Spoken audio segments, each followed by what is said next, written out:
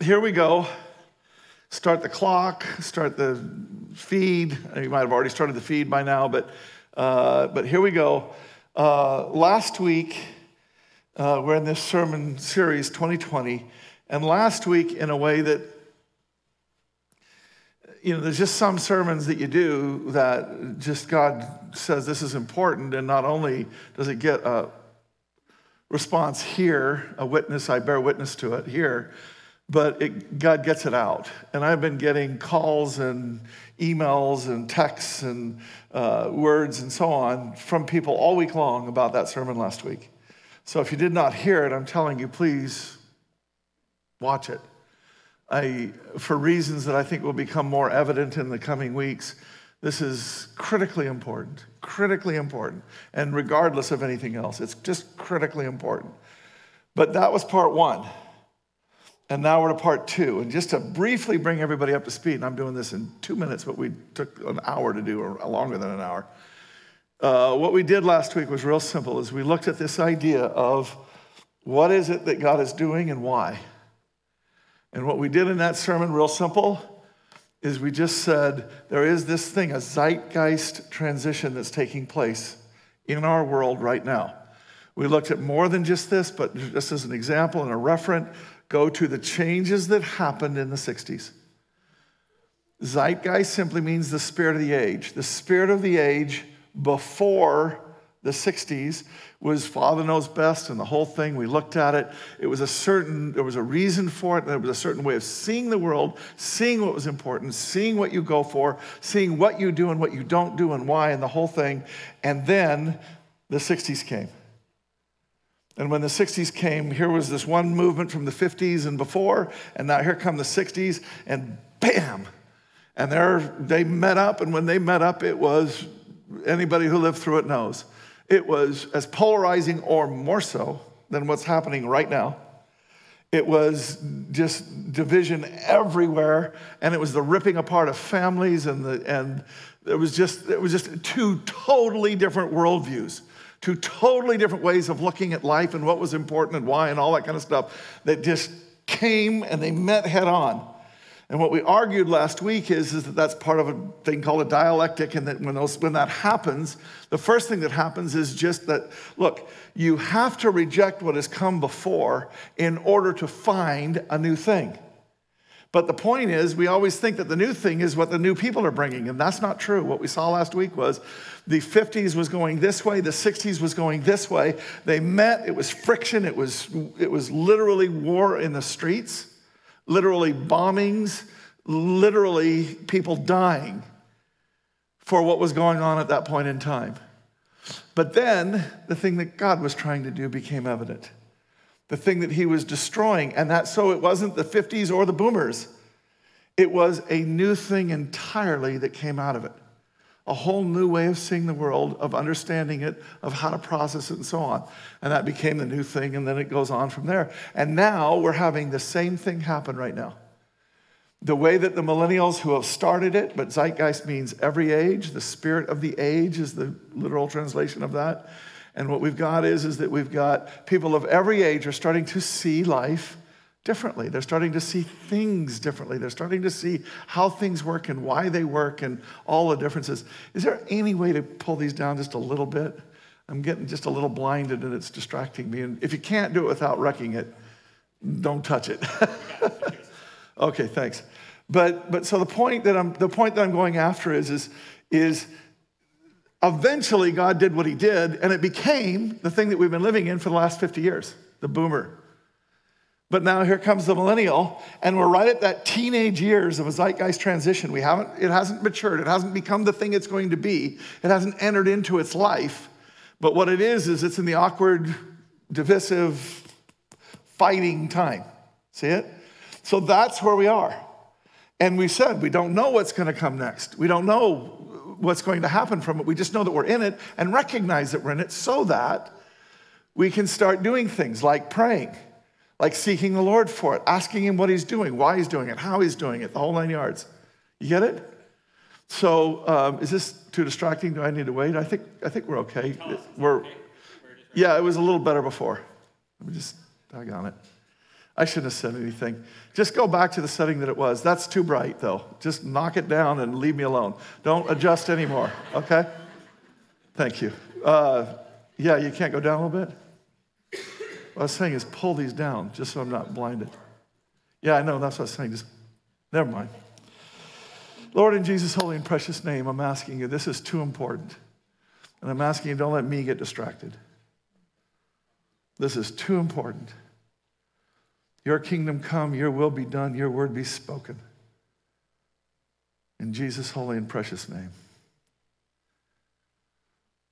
The second part of what we were doing was the nuns and the duns. And we just looked at how these people that don't believe that there's any God and they've rejected religion in total and so on.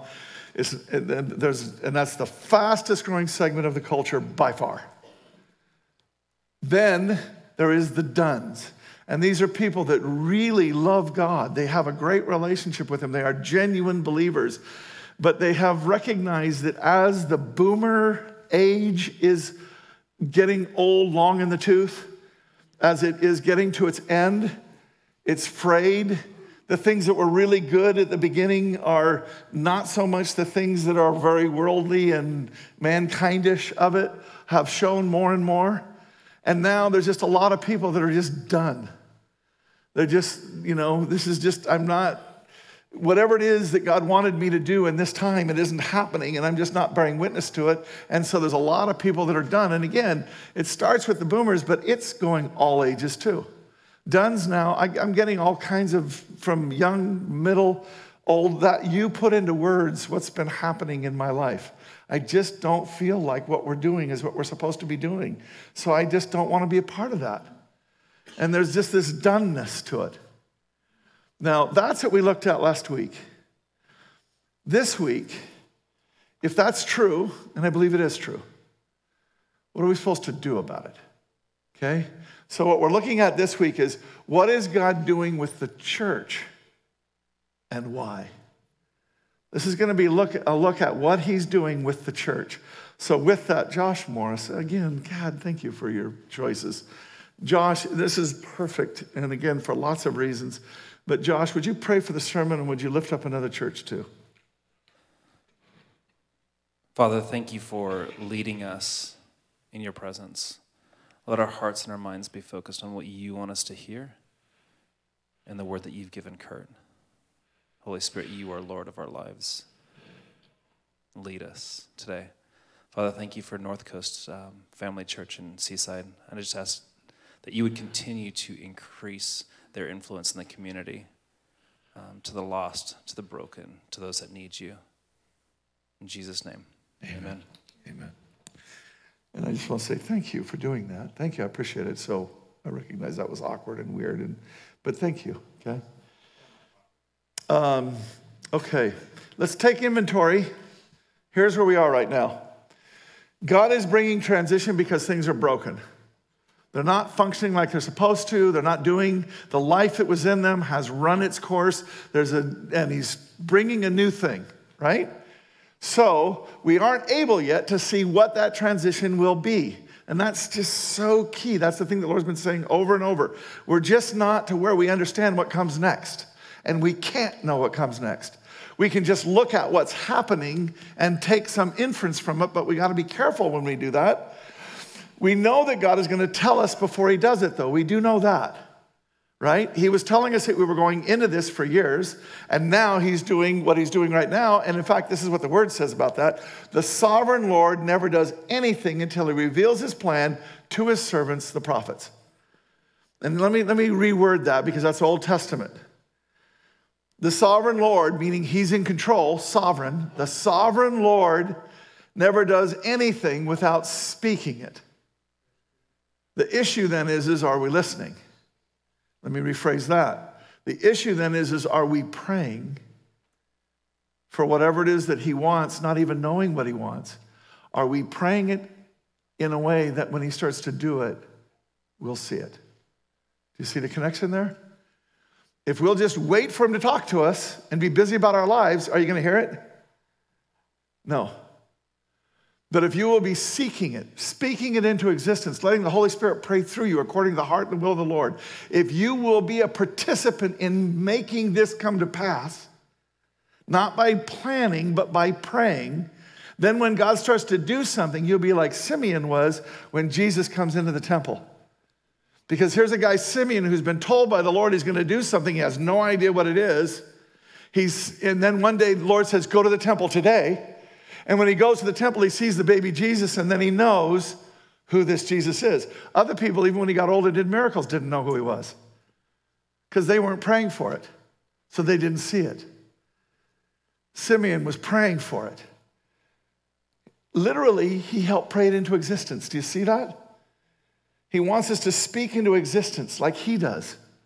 And so he was praying for this to come, and then when it happened, boom, he saw it. This is where we want to be, right?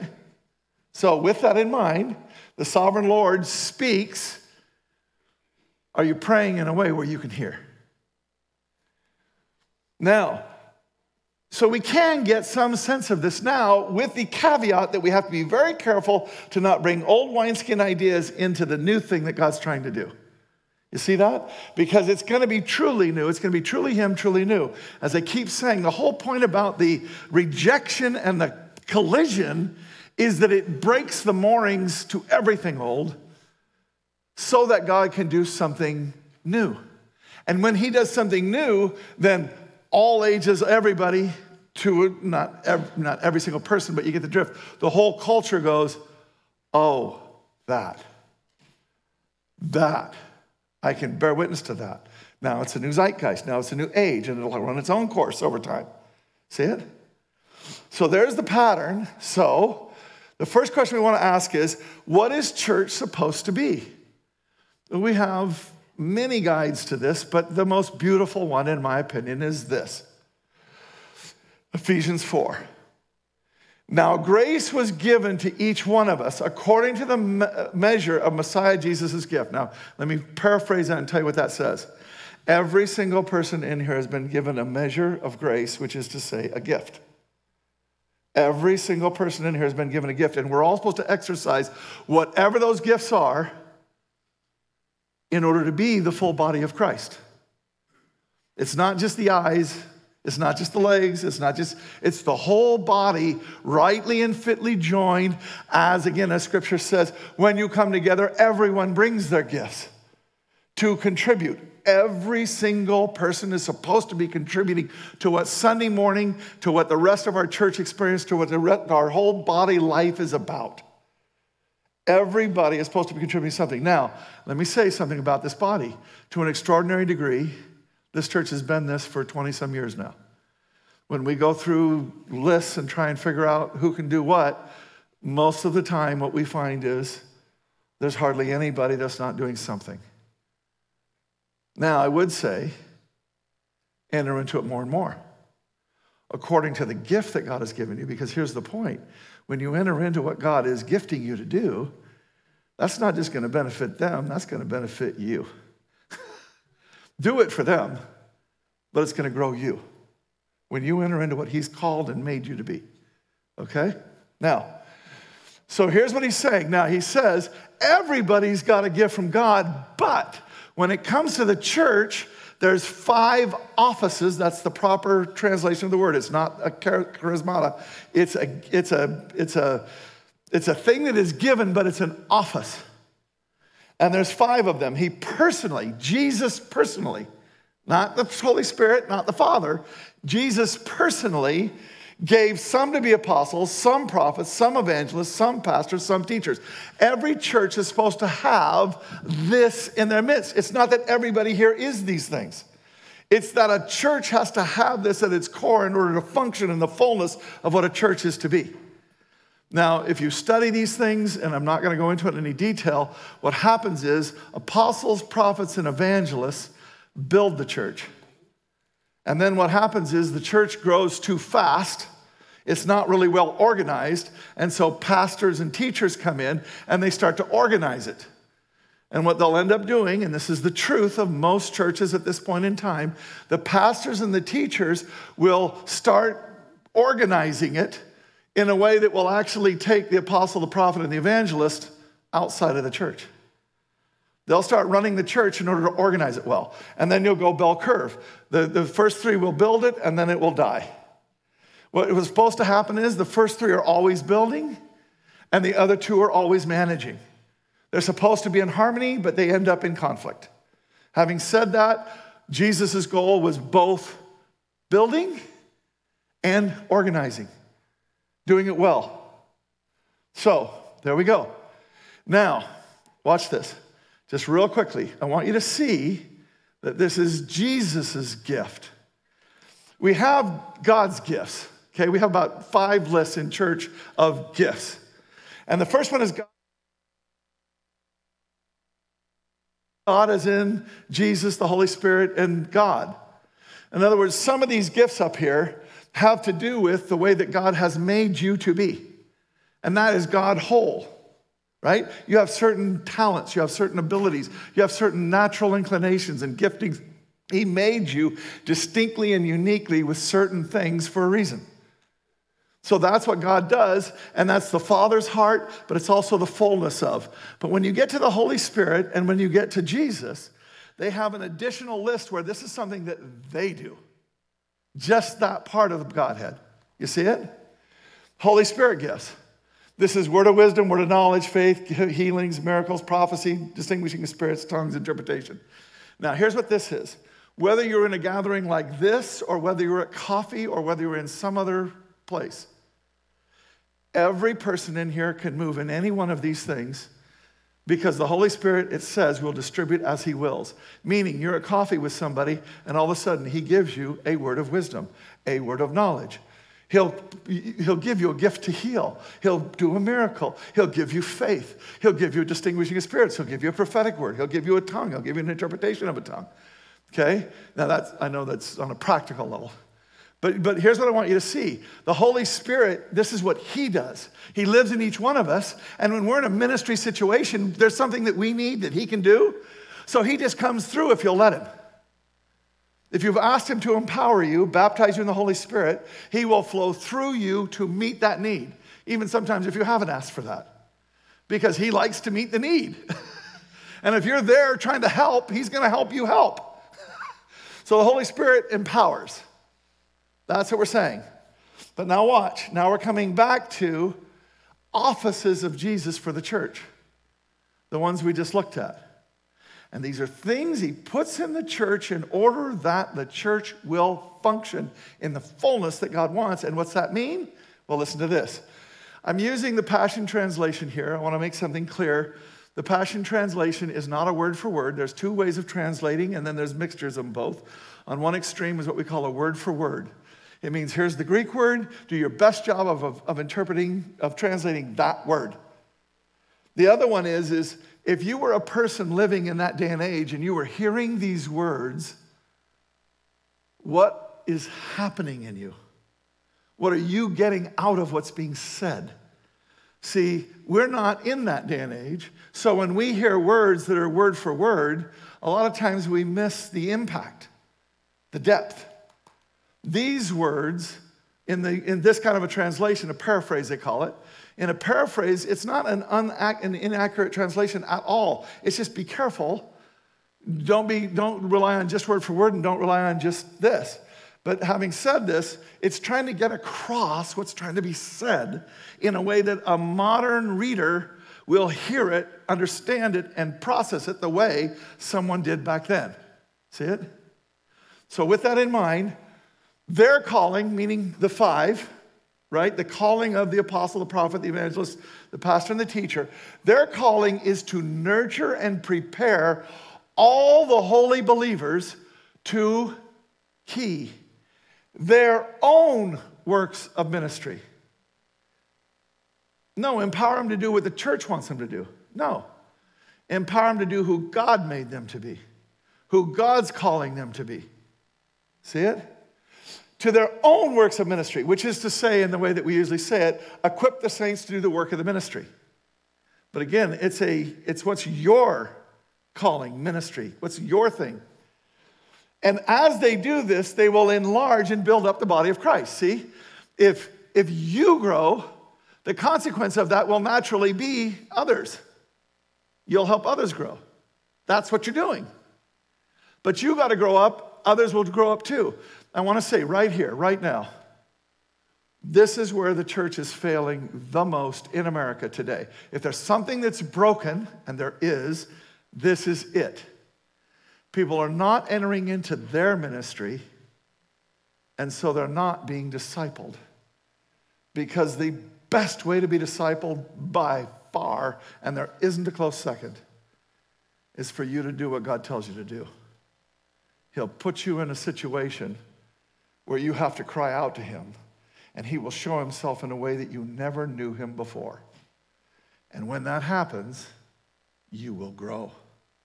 It will change you. And then he'll do it again. And then he'll do it again. That's how we grow. That's how we're supposed to grow. As they do this, they will largely build up to Christ. These grace ministries will function until we all attain oneness in the faith, till we all start to really get it, which is to say, until we all experience the fullness of what it means to know, to really know Jesus, the Son of God. For real, ever bigger. If you think you got God figured out, if you think you know and you're comfortable, that's just because you're not trying anymore. In skiing, what they say is if you're not falling, you're not learning. I'm old enough to where I don't care about learning anymore, I just care about not falling. Okay? But you're not supposed to do that spiritually. Finally, we become one perfect man. One perfect man, meaning you are being perfected. He who began the work in you will be faithful to complete it.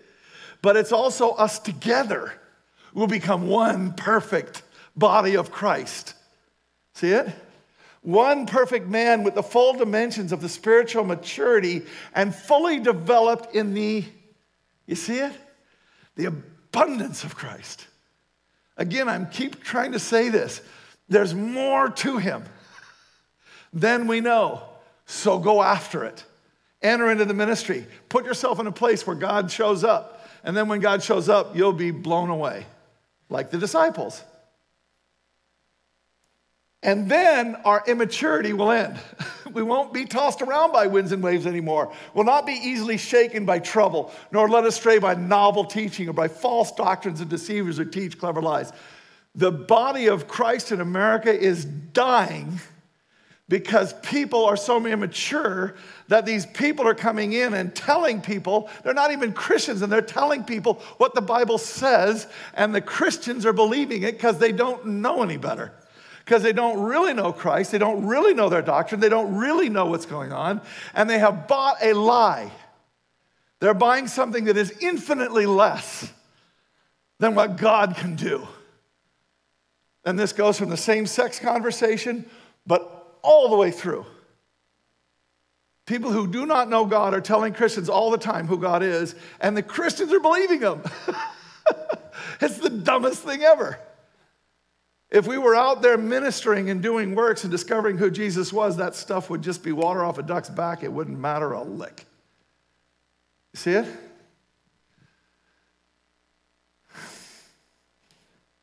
This is what the church is supposed to do. Right there. No better description in all of Scripture. This is what God's trying to do in the gathering of the saints, putting them together in a body of Christ. So from that, how do we discern or assess any church? Now watch this. I want to show you something. This church, any church, you can make an assessment if you'll do one question. Are they trying to grow the church or the person? What really is at the heart of what they're doing? Let's be clear about something. There are some people who are craven and deceived enough that what they were really trying to do was grow the church. We had probably the most infamous example of that in Seattle, just down the street. A person whose goal was to become America's pastor and who was abusing people in order to have his vision fulfilled.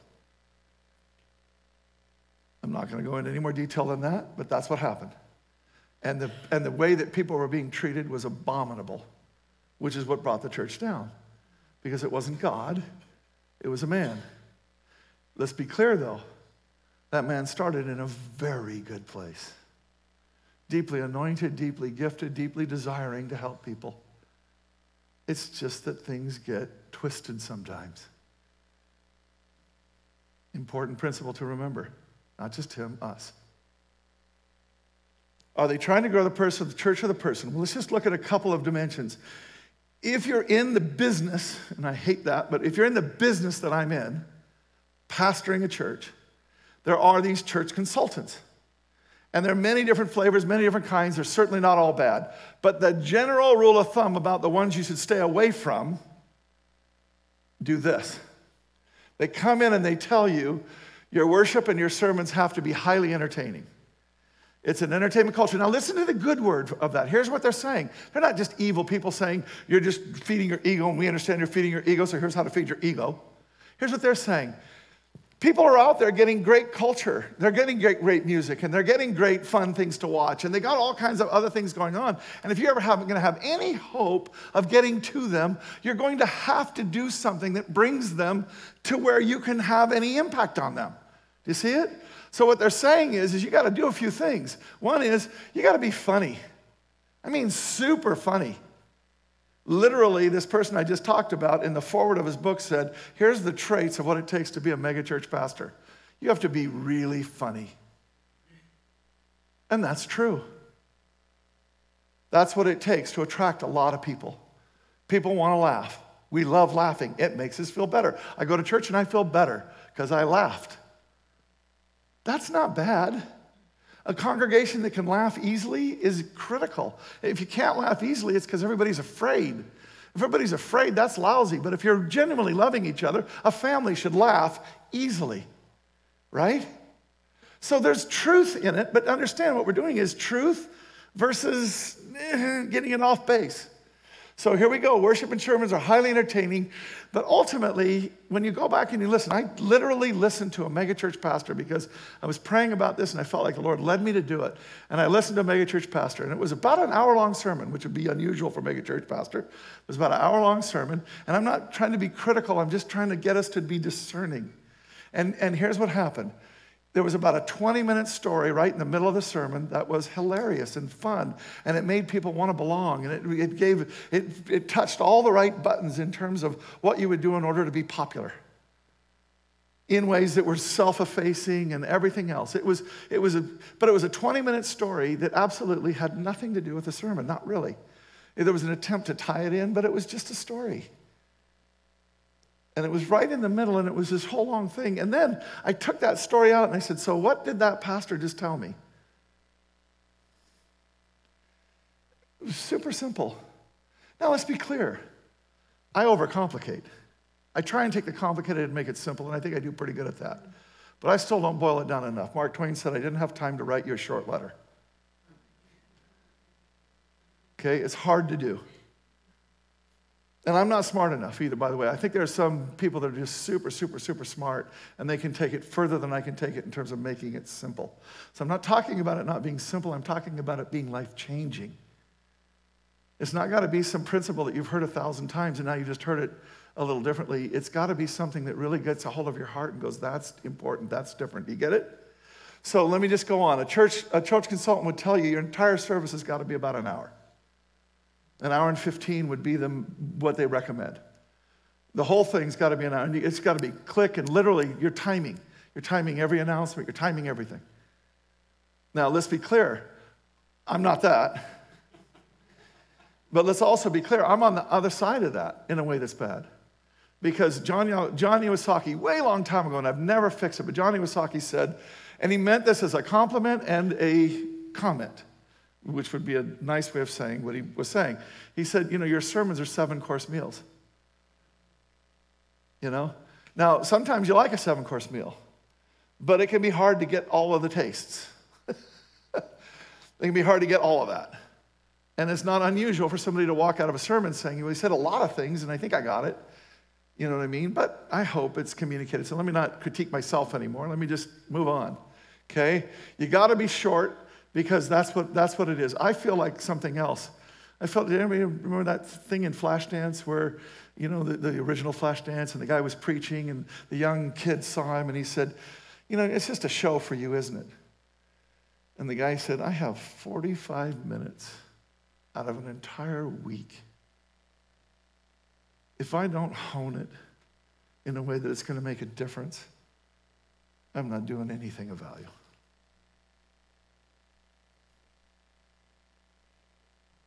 I think we're putting on a lot of services right now that are meant to do one thing and one little thing, and really what they're meant to do is attract more people. And they're doing something. There's not, right? The world's gray. It's never just simple. It's never all black or all white, or you can't say those words anymore. So it's not all dark or all light. See what I mean? And they pressure people to serve to meet the organization's need in a way where it'll become apparent that growing the people who serve is not only not a priority, it's not the priority, but it's not a priority. Have you ever been treated poorly in your service? Even here. But here's what we say. The person is more important than the program. Now, the program's important. Why? See, here's how people think about it. They think, well, we're trying to minister to these, say, kids, or we're trying to minister to these people, and we need to minister to them well, right? We need to do a good job of ministering to them, right? And you do. So you can't just do anything, right? But there's a way of being all about them and not really about the person serving in a way that they don't grow. They're just critiqued. They're just judged. They're just moved on. They're just a cog in your wheel to do what your organization needs done in terms of that ministry. Do you see it? And that's the thing that we absolutely fight against all the time. And again, unsuccessfully sometimes. But what we go after is, we're going after that you're important and that God's trying to grow you too. And we're going to do with you in that ministry in a way. We're going to put you in that ministry in a way where you have to grow. We're going to put more weight on you than you might be comfortable with. We might put you in a situation when you fail. We're going to be there to help you. We're going to help, you see what I mean? Are you oriented to growing the person or the program? Is it about growing the person that God loves or growing the organization? So we get it. I can move on from here. Bottom line, no matter the words, what's the deepest wellspring in the heart? And here's what I want to say. We all know it. You walk into a place, it can be big, it can be small, and we know, you know what? The heart and the spirit behind this thing. Or we walk into a big thing or a small thing and we go, wow, good heart here. Good heart. It's not a function of size. It's a function of heart. The fish stinks from the head. It rots from the head. What's the heart behind the people that are serving me? Is it for them to minister to me in a way that I can minister to others and grow in that? Because that's Ephesians. Or is it something else? See it? Okay. So that's what a church is supposed to do. Now, what's it supposed to look like? Well, real simple. Every gift being used, we already talked about it, larger than self, prophetically led, and then intimate enough. Now, every gift being used, we already talked about. The ones we're really going to be focusing on are these other two. But let me just hit each one of these so that we understand them. Every gift being used. Let me just show you what God has done in Lake Sam in order to try and make this true. Most of you, not most of you, many of you have been around long enough to remember back when we had pastors like a normal church that did everything. A worship pastor and a youth pastor and a kids pastor and a this pastor and that pastor. And we had pastors that did all the things that they did. And then what happened was in 2008, God came and said, discipleship's in the toilet. The professionals here got together, prayed about it. We came to the conclusion the pros are the problem. The people who are the professionals are growing like weeds because they're having to go to God, but they're organizing so beautifully for people that they're not actually growing because there's no stretch. There's no challenge. There's no growth. So what we did is we transitioned them out and we went to steering teams. It took us a couple of years to get there. Now I want to say something. The worship steering team. This is just one good example. There were many others. Youth had a great run of it. Several steering teams had a great run, but worship steering team is the one that showed me. I'll understand something. Whenever God is trying to do something new, the first thing he has to do is to touch, because we don't know what it is. We don't know how to get there. So the first thing he does is he touches. Think about the baptism of the Holy Spirit. The disciples are together. They're praying. What happens? Sound of a mighty rushing wind and tongues of fire. That was a touch. That never happens again. Never. Because once he's touched and showed that it's him, then we're supposed to be entering into it by faith. And by the time you get to the end of Acts, the second time that anybody's baptized in the Holy Spirit, it's the Gentiles, and they just spontaneously start speaking in tongues. That's a touch. But by the time we get to the third, fourth, fifth, and sixth times where people are being said to be baptized in the Holy Spirit and saved, you don't have any touch happening anymore. Now God has moved it from, I showed you what it's supposed to look like. Now watch this. What he's saying is do you now want it? Now that you've seen it, do you want it? And if you do, then pray for it and ask for it.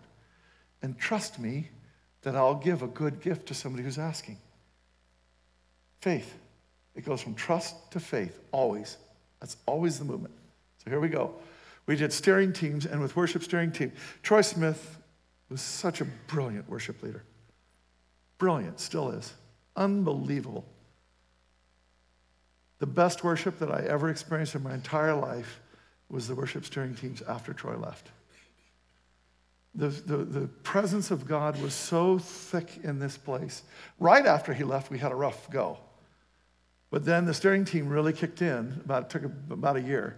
And after that year, for about 3-4 years, every time I'd walk in the building, I would say, am I supposed to preach today, or do we just do a healing service right now or something else? My biggest regret in all my pastoral life at this church is I never did that. I've done it other times, but I didn't do it then, and it was a big mistake. Having said that, the worship was unbelievable. God was touching it to show what would happen when you distributed weight, because we were taking it away from the pro and we were bringing it back to people. The next thing that happened was 2012, we started having people from the congregation preach. I don't know why God's not blessing that right now, by the way. I think I actually do know. But don't want to go into it yet until I understand it. But for years and years and years, for how long was it? Probably 8 years, 9 years, 10 years, we had people, well, it wouldn't be 10 years yet, but for a long time, people were preaching from the congregation, and I maintain this that was some of the best sermons that were ever preached in this place were right then, and the best preaching overall for a bunch of different people and a congregation. That was the best run of sermons that I ever heard in my life. People that had never preached before would stand up here and say things that, let's be clear about it, they were not good enough to say. They didn't know enough, they didn't know how to speak, they didn't know anything. But God loved what we were doing, and he was anointing it. He was touching, and he was saying, here's what to do. And then they would do it. And I still remember this day, Eric Lee, his second sermon, his first one wasn't it? His second one was probably the best single sermon I've ever heard in this building. And it was so, I know some of you may remember it, but he was talking about his college years and some things. And he told a sermon, and I'm telling you, one moment towards the very end, there wasn't a person, there was nobody even moving. There was no noise. People were hanging on every syllable that was coming out of his mouth, because every syllable was dripping with anointing. It was, thank you, God. This is why I can't go back, by the way. I experience those things and I go, why? I now know what it's supposed to look like. Why would I ever go back to that impoverished thing that we call church? Now, this is what I needed to say real quickly. Let me just add. Then in 2015, he started stripping us down. I now can say, it took me a long time to be able to say this, because I didn't want to put lipstick on a pig. If we were just losing people because I preached too long or because we were too poorly organized or something like that, I didn't want to put a good excuse on it and fail to deal with the real problem. And I think that there were real problems with me preaching long and with all that. But the bottom line is that I am now confident in saying, and you can discern, and I might be wrong still, but I'm confident that what the Lord was doing was, you cannot change something when everybody is very happily invested in it. If everybody was here today, as was here back in 2014, God couldn't do a new thing here. Eastside is a church in our division that DJ Vic, one of my favorite people, and a guy who was a deeply anointed pastor, but he was so different than Jim Hayford. But there were thousands of people, or 1,300 people, that were so invested in the cruise line ship that Eastside had become. And I don't mean cruise line in a bad way. I just mean big ship, a lot of people. I don't mean relaxed. But people were so invested in there that GJ was coming in, doing something, trying to do something new and different. And people just didn't want to do it. Because they already had their relationships. They already had their programs. They were already doing their ministry. There was already all this good stuff happening. He couldn't change it. And he eventually ended up having to leave, and now he's doing quite well at a church where he was able to come in and do what he does. See it? And now, of course, the second person comes in and can make the church new. That's how it works. The first guy after some of that kind of a thing always gets killed. Okay? So he's been stripping us down so that he could do something new. So that it wasn't so difficult. There was enough people with enough love. The people in this room that are here right now are so passionate about Jesus that if you knew that Jesus was doing something, the vast majority of people in here would say, I'm in. Even if it's rough, even if it's tough, even if it doesn't go like I want, I'm in. Communities. That was really, it's not 2016, it was really 2015. The more I think about it, it happened the same time about the stripping did. And community is super simple as this. God has been talking to me, you've heard me say it a million times now. God has been talking to me about, you've got to get rid of Sunday morning as being what church is. You've got to make church be what it's supposed to mean, ecclesia, the gathering of people who are living life together. Ministering, doing things. We've got to take the 405 out of play. You got to have a community in your community. I'm going to argue for the big church too in just one second, but I just want to say that's what God's been doing with us for the last several years. You know that. And I want to say right now, we have started it, and we've had some rough goes as we were learning, because nobody's doing what we're talking about doing. This is not small groups. This is a different idea. It's about how to live life together in a community, in a communal fashion. And the fact is we had some tough goes, and now we're starting to get some traction, I believe. And Justine talked about it. And she's the one that's been doing this. But the point is, we're starting to get some traction. We're starting to figure it out. And we're just kind of, when you're hacking your way through the woods trying to find the high road, you make some mistakes, and then you get it, and all of a sudden you start getting some traction. And I think we're just starting to get some traction on what communities are supposed to be. Maybe, maybe not, I don't know. But I think so. And then the Lord comes in and he says to us right now in 2020, I want you to press in. I want you to pray. I want you to seek me because I'm trying to do something new, and I want you to call it into being so that you recognize when it happens, so you can be part of it happening. Now, every gift being used, larger than self, prophetically led. Now we're going to pick up the pace a little bit. All the believers devoted themselves to the apostles' teaching and to fellowship.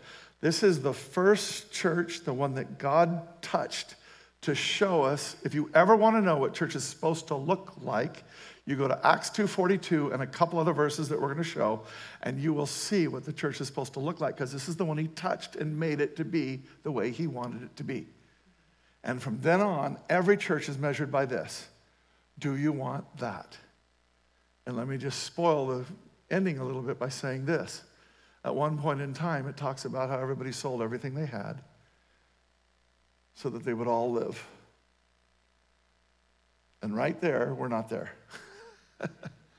So we already know that we're something short of that first church. Having said that, there's actually an argument to be made that that wasn't necessarily the Lord's doing. it definitely shows you the beauty of what was happening. So that's for another sermon. All the believers devoted themselves to the apostles' teaching, to fellowship, to sharing in meals, including the Lord's Supper, and to prayer.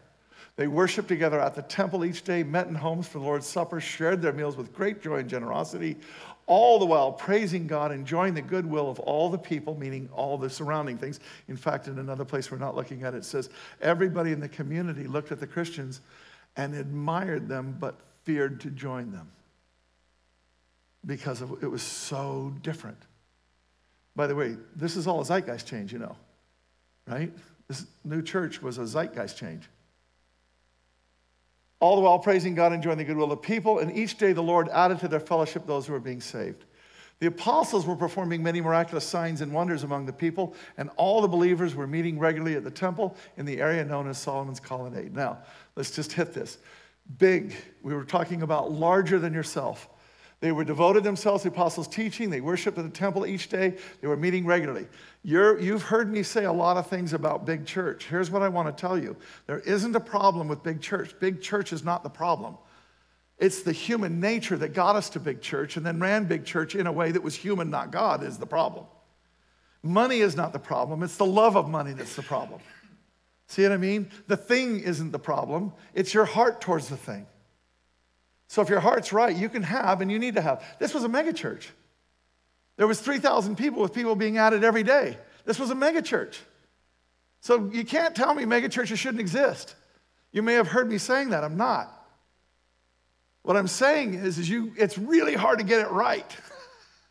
And you've got to be really knowledgeable about the human nature that kicks in, that gets it wrong, that twists it, and takes you into a place that isn't what God wanted you to be.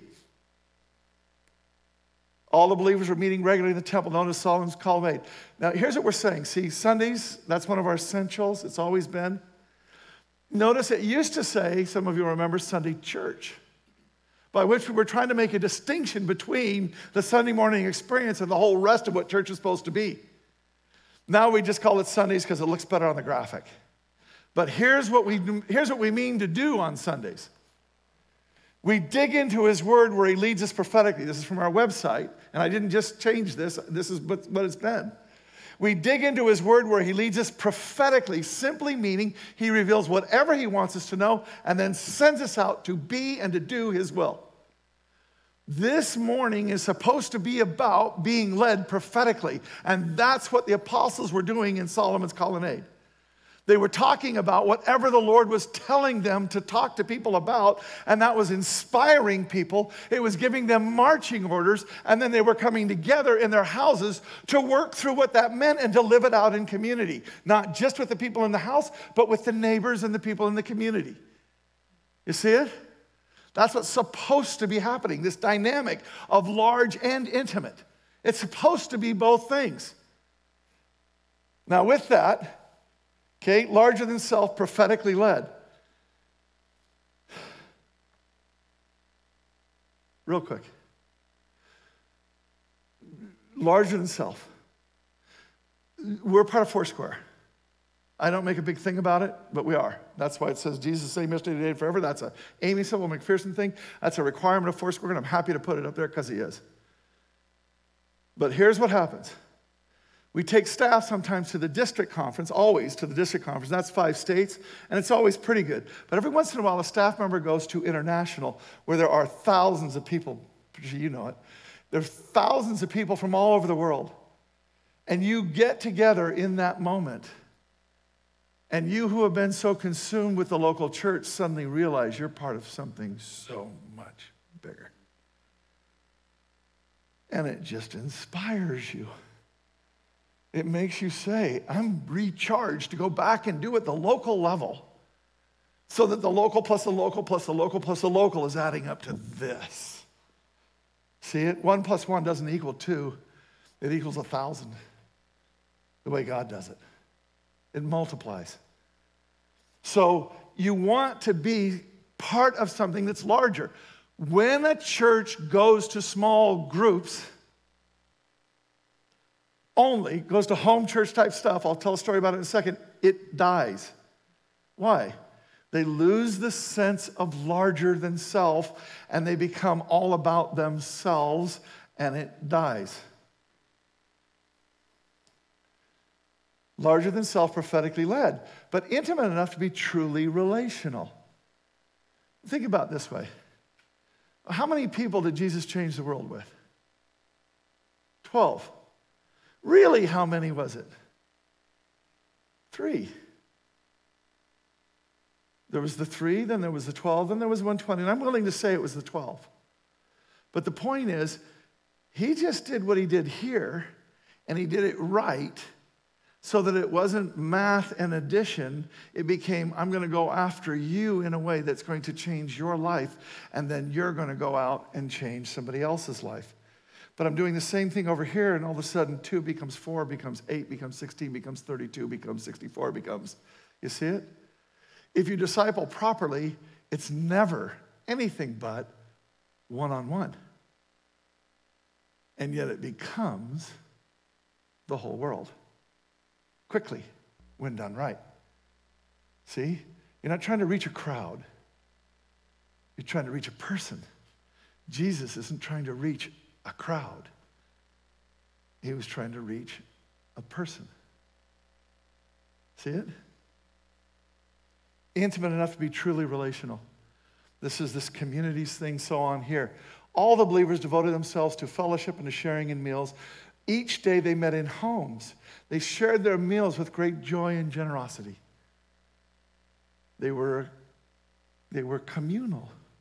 They were living life together each day. See, they were in each other's lives. They were letting stone sharpen stone, iron sharpen iron. You know, I said the best way to be discipled by far is to do ministry together. You know what the second best way is? Be in community when you're doing it. Because when you're in community and doing it, you're getting wrong. What's the community say? It's getting a little off. You know, there's a little finger on the chalkboard happening right there. You might want to change that. If you're doing it yourself, anointed man of God, all fivefold ministries inside of you, then what happens? We see them blow up and then blow up all the time. We do best when we're in community with one another. It's safe. It's helpful. When you need somebody to lift your arms, they're there to lift your arms. Threefolds is the outstanding example of this in this church. When I need my arms lifted, I go to my threefold and they lift my arms. Right? This is what a community is supposed to be doing. And by the way, the community is not just 12 people who are like you. The key to community is this. There's people in there you don't like. There's people in there that aren't like you, that you don't anticipate being friends with. You know the best friends you'll ever have in your whole life? The people that you didn't think you were friends with, but then you went through some experience that put you in a foxhole together. And then you discover something about them. They're not who you thought they were at all. And there's something entirely different. There's some place where God has orchestrated the two of you to become knit together as one. And when that happens, you're one. I mean, you're life-givingly, unalterably one. There's the vision. By the way, prayer, let me go back to threefold. I love our threefold. I love lots of things. We talk about movies, and we have lots of fun talking about movies, and then we talk about cars, or we talk about whatever, football, whatever, right? And then we talk about what's going on in each person's life, and that's really great. You find out for real what a person's processing, what they're going through. But the time in the threefold, by far, for all of us, the thing that makes us knit together as one is when we're in Baitong or Red Robin, which are the two places that we go. So we're in a public restaurant. In fact, we're in the bar at Red Robin, and we say, what do you need prayed for? And the person says what they need prayed for, and then we go around in a circle, and the person prays for them on the left or the right, depending on which way we're going. And we may take 10 minutes. We're in the bar at Red Robin taking 10 minutes to pray. None of us even think about it. It's not about the time. It's not about the place. It's about this is the life. This is where the good stuff is. And then we pray for each other. And I mean, after we pray for each other, you feel it, man. You're like, you're together, right? It's all there. It's always been there. This is what God wants us to do. He just wants us to go around and around and around and around.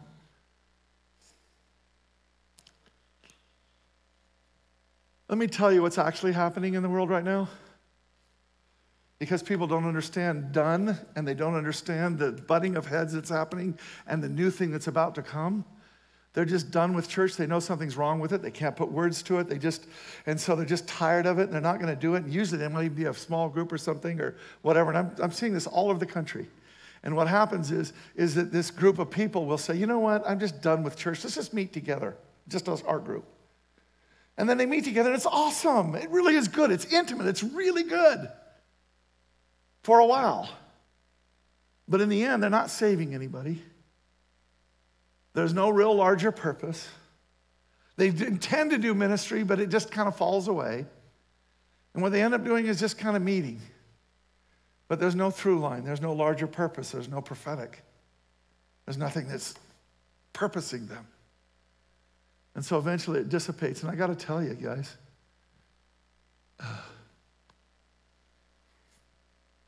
some people that I love, not just one. I wouldn't say many now, but much more than one, did this journey. They're done with church, went to a small group, just kind of melted away. They're alone. Their relationship with the Lord is now in peril. And I don't mean abstract peril. I mean, as things happen in their life, difficult things, they don't have anybody to come and to share with and to lift them up. They don't have anybody to process with. They're on their own. God said it is not good for man to be alone. And people, because of this done thing, are ending up alone. And Satan is causing things to happen in a way that they are losing their faith. I'm telling you, if I could just tell you some of these stories, but I can't. But I mean people that you would have never thought would have ever doubted God, or really having a big problem with God.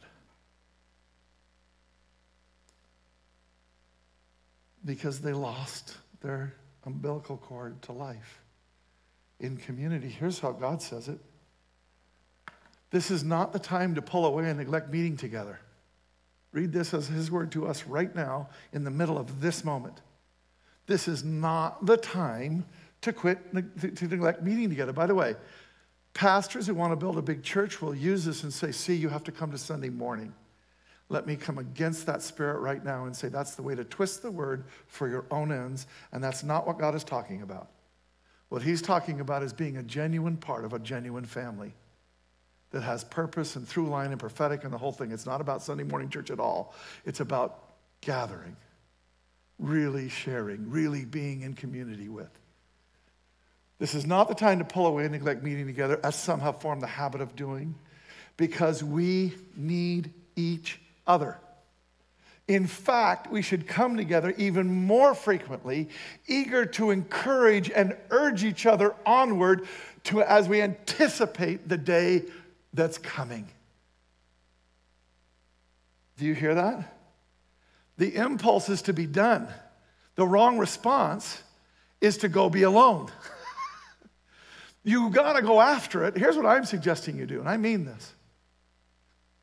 I'm suggesting to those who are watching, I hope the people here continue to think this is the place, but what I'm saying is the people that are watching this, and again, there's going to be a lot of people watching this that are going to churches where they're done. I'm telling you, pray and go find the Lord and go find the congregation that's got the heart that is trying to grow people, and then become part of that journey where you're helping to grow people and people are helping you to grow. Become part of a church that's actually trying to grow people, trying to grow you and through you and with you others.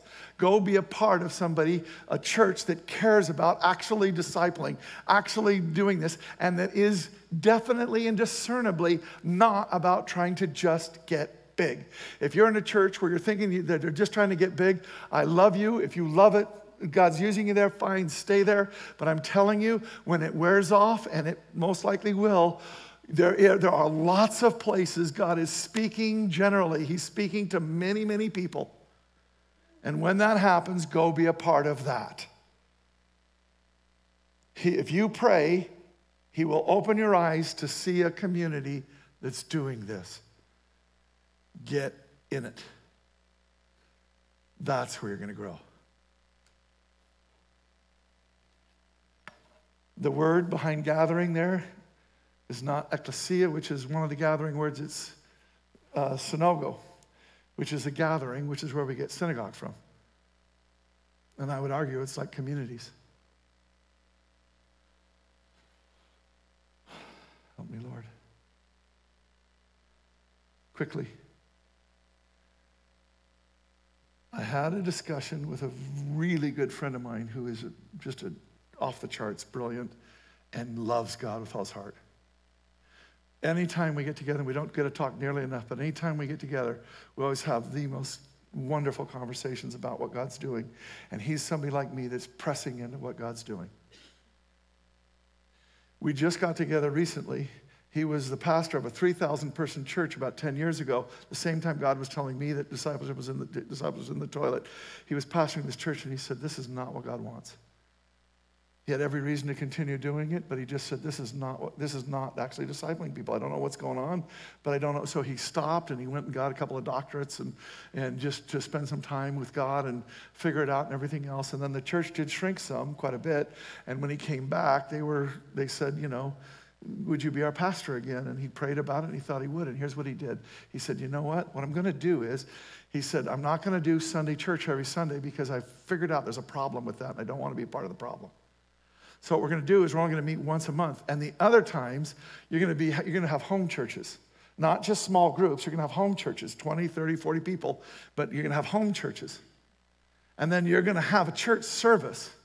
And somebody's going to give a word or there are various things that they tried and everything else. We're going to create these home churches. Now, he's telling me this. And we always talk about what God's doing. And before he even finished, I said, it didn't work, did it? And he stopped and he went, yeah, why? Because we've been talking about needing to get the church into smaller communities for years. And I said, it didn't work, did it? He said, yeah, why? And I said, because the through line got lost. The once a month gathering, they lost the prophetic. He said, that's exactly right. He said, now I'm sitting here. I got all these home churches that become insular. They're not really evangelizing. They're really enjoying each other. In fact, now I'm saying, gee, there's a problem on the other side. And I'm trying to get them to come back together and saying, we don't think we're going to come. Because we like what we're doing. Because we enjoy each other. But they're not evangelizing. They don't have purpose. They're not doing the through line. They're not doing the God thing. You see it? God is trying to get us into communities. He's trying to get us into these communities, but he's not saying get rid of the larger. He's saying you've got to have this mix, this tension between two things. You can't become small in a way that you become insular, and you can't become large in a way that you don't quit caring about and able to care about the person. You see it?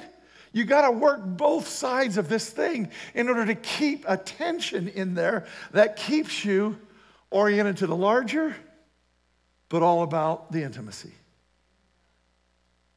This is what God's trying to do in the church right now. This is what I believe the new church is going to look like. Now, here's what I can tell you. I have no idea what it's actually going to look like.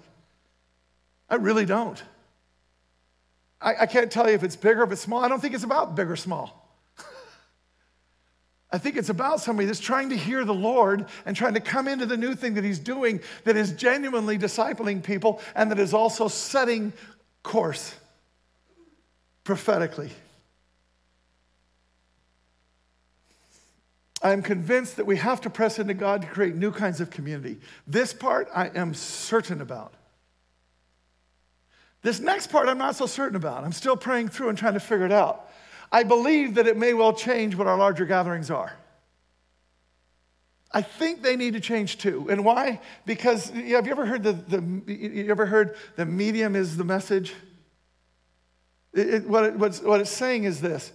In business, we say it this way. You are perfectly designed to get the results that you're getting. So if you want to get different results, you can't just iterate on your design. You've got to change your design. Because your design is getting you the results that you're getting. You got to change what you're doing in order to get a different result. That's what God's trying to do. And I don't know what it means for Sunday gatherings. I don't know what it means. What I do know is he's going to lead us into it. If we'll seek him, if we'll pray, if we'll press in. So the last week what I said is count the cost. And primarily what I meant by that is God is going to be asking you for more than what right now you're willing to give. Because we've got into a nice, comfortable pattern of church being a certain amount of time and my small group being a certain amount of time, and the rest of the time is mine. And I think we have to count the cost. We have to understand he's trying to do something new. Now, here's what I am telling you, though. I'll tell you this, too. It's not just you're not going to have time to do what you want to do anymore. God is going to make you want to do the things that he wants you to do more than anything else that you'd ever wanted to do in your life. Because when you start seeing what he'll do when he touches and anoints, you'll start saying, that's the best thing I've ever been a part of, and I don't care about that other stuff anymore. That's starting to pale in comparison. I want to be this. You see it? But here's the problem. See, we still don't know what this is. So last week I said, count the cost. Is this important enough for you to ask him to do in and through you? And I hope you prayed that. I did. And then here's the prayer for this week. God, I want to be part of what you're doing. The new gathering you're building. Use me to help build it. I will seek you. I trust that you will reveal to me so that I can do. You see it? I can be a part of it. I get to see God. And here's what I'm going to tell you. If you've ever been part of a move of God, it's the best thing that's ever happened to you in your life. Some of us have been part of more than one. And we can look back at each one and say, best time, best time, best time. And those other times that things became, yuck. Here's the way the scripture says what we're going after. Each day the Lord added to their fellowship those who were being saved. That is not happening in the world today. We are losing, not gaining. Many miraculous signs and wonders among the people. Now, I hesitate even putting that in there because I'm not saying do it so that you'll see miracles. I'm saying be about the business that God wants to do, and he will do all kinds of miracles. But it's not about the miracles. If you get it about the miracles, then you get it wrong. If you get it about ministering to people and God just does whatever he's going to do, you'll start to see a God who is the God of the Bible, who is the God as he revealed himself in Scripture, and who he wants to be in your life. So, Lord, in Jesus' name, this congregation comes before your throne right now, and we ask you, make us the people which you desire us to become. You have a thing that you want to do.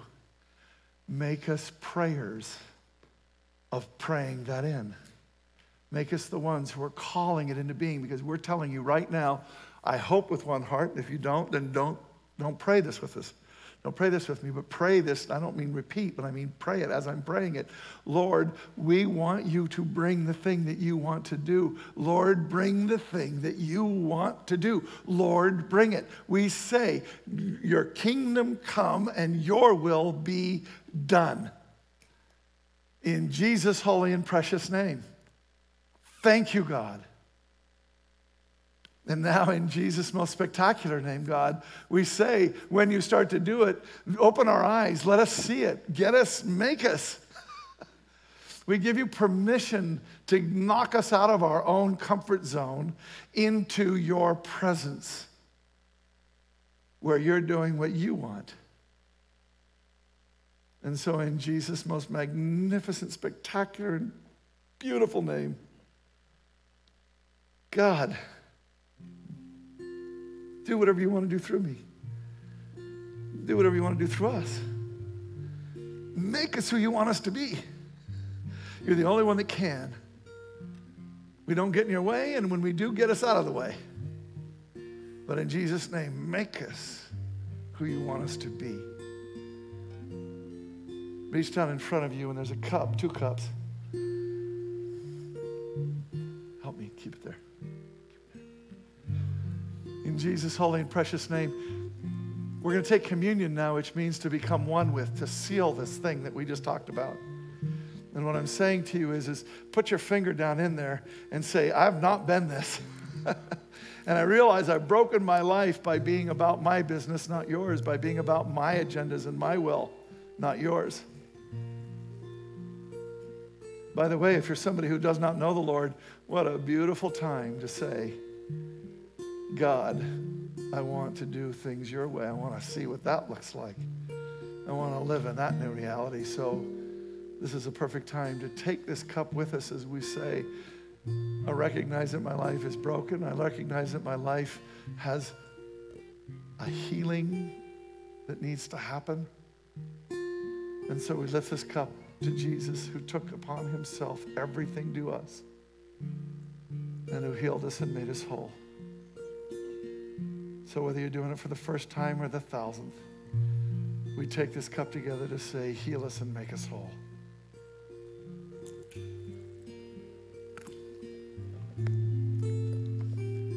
And I always like to think of the cup as the life is in the blood, which is to say that the life that God wants for us has already been poured out. It's just waiting for you to drink it. So in Jesus' holy and precious name, God, would you please make my life be what you intend? I want to swim in that river. Take together in Jesus' name.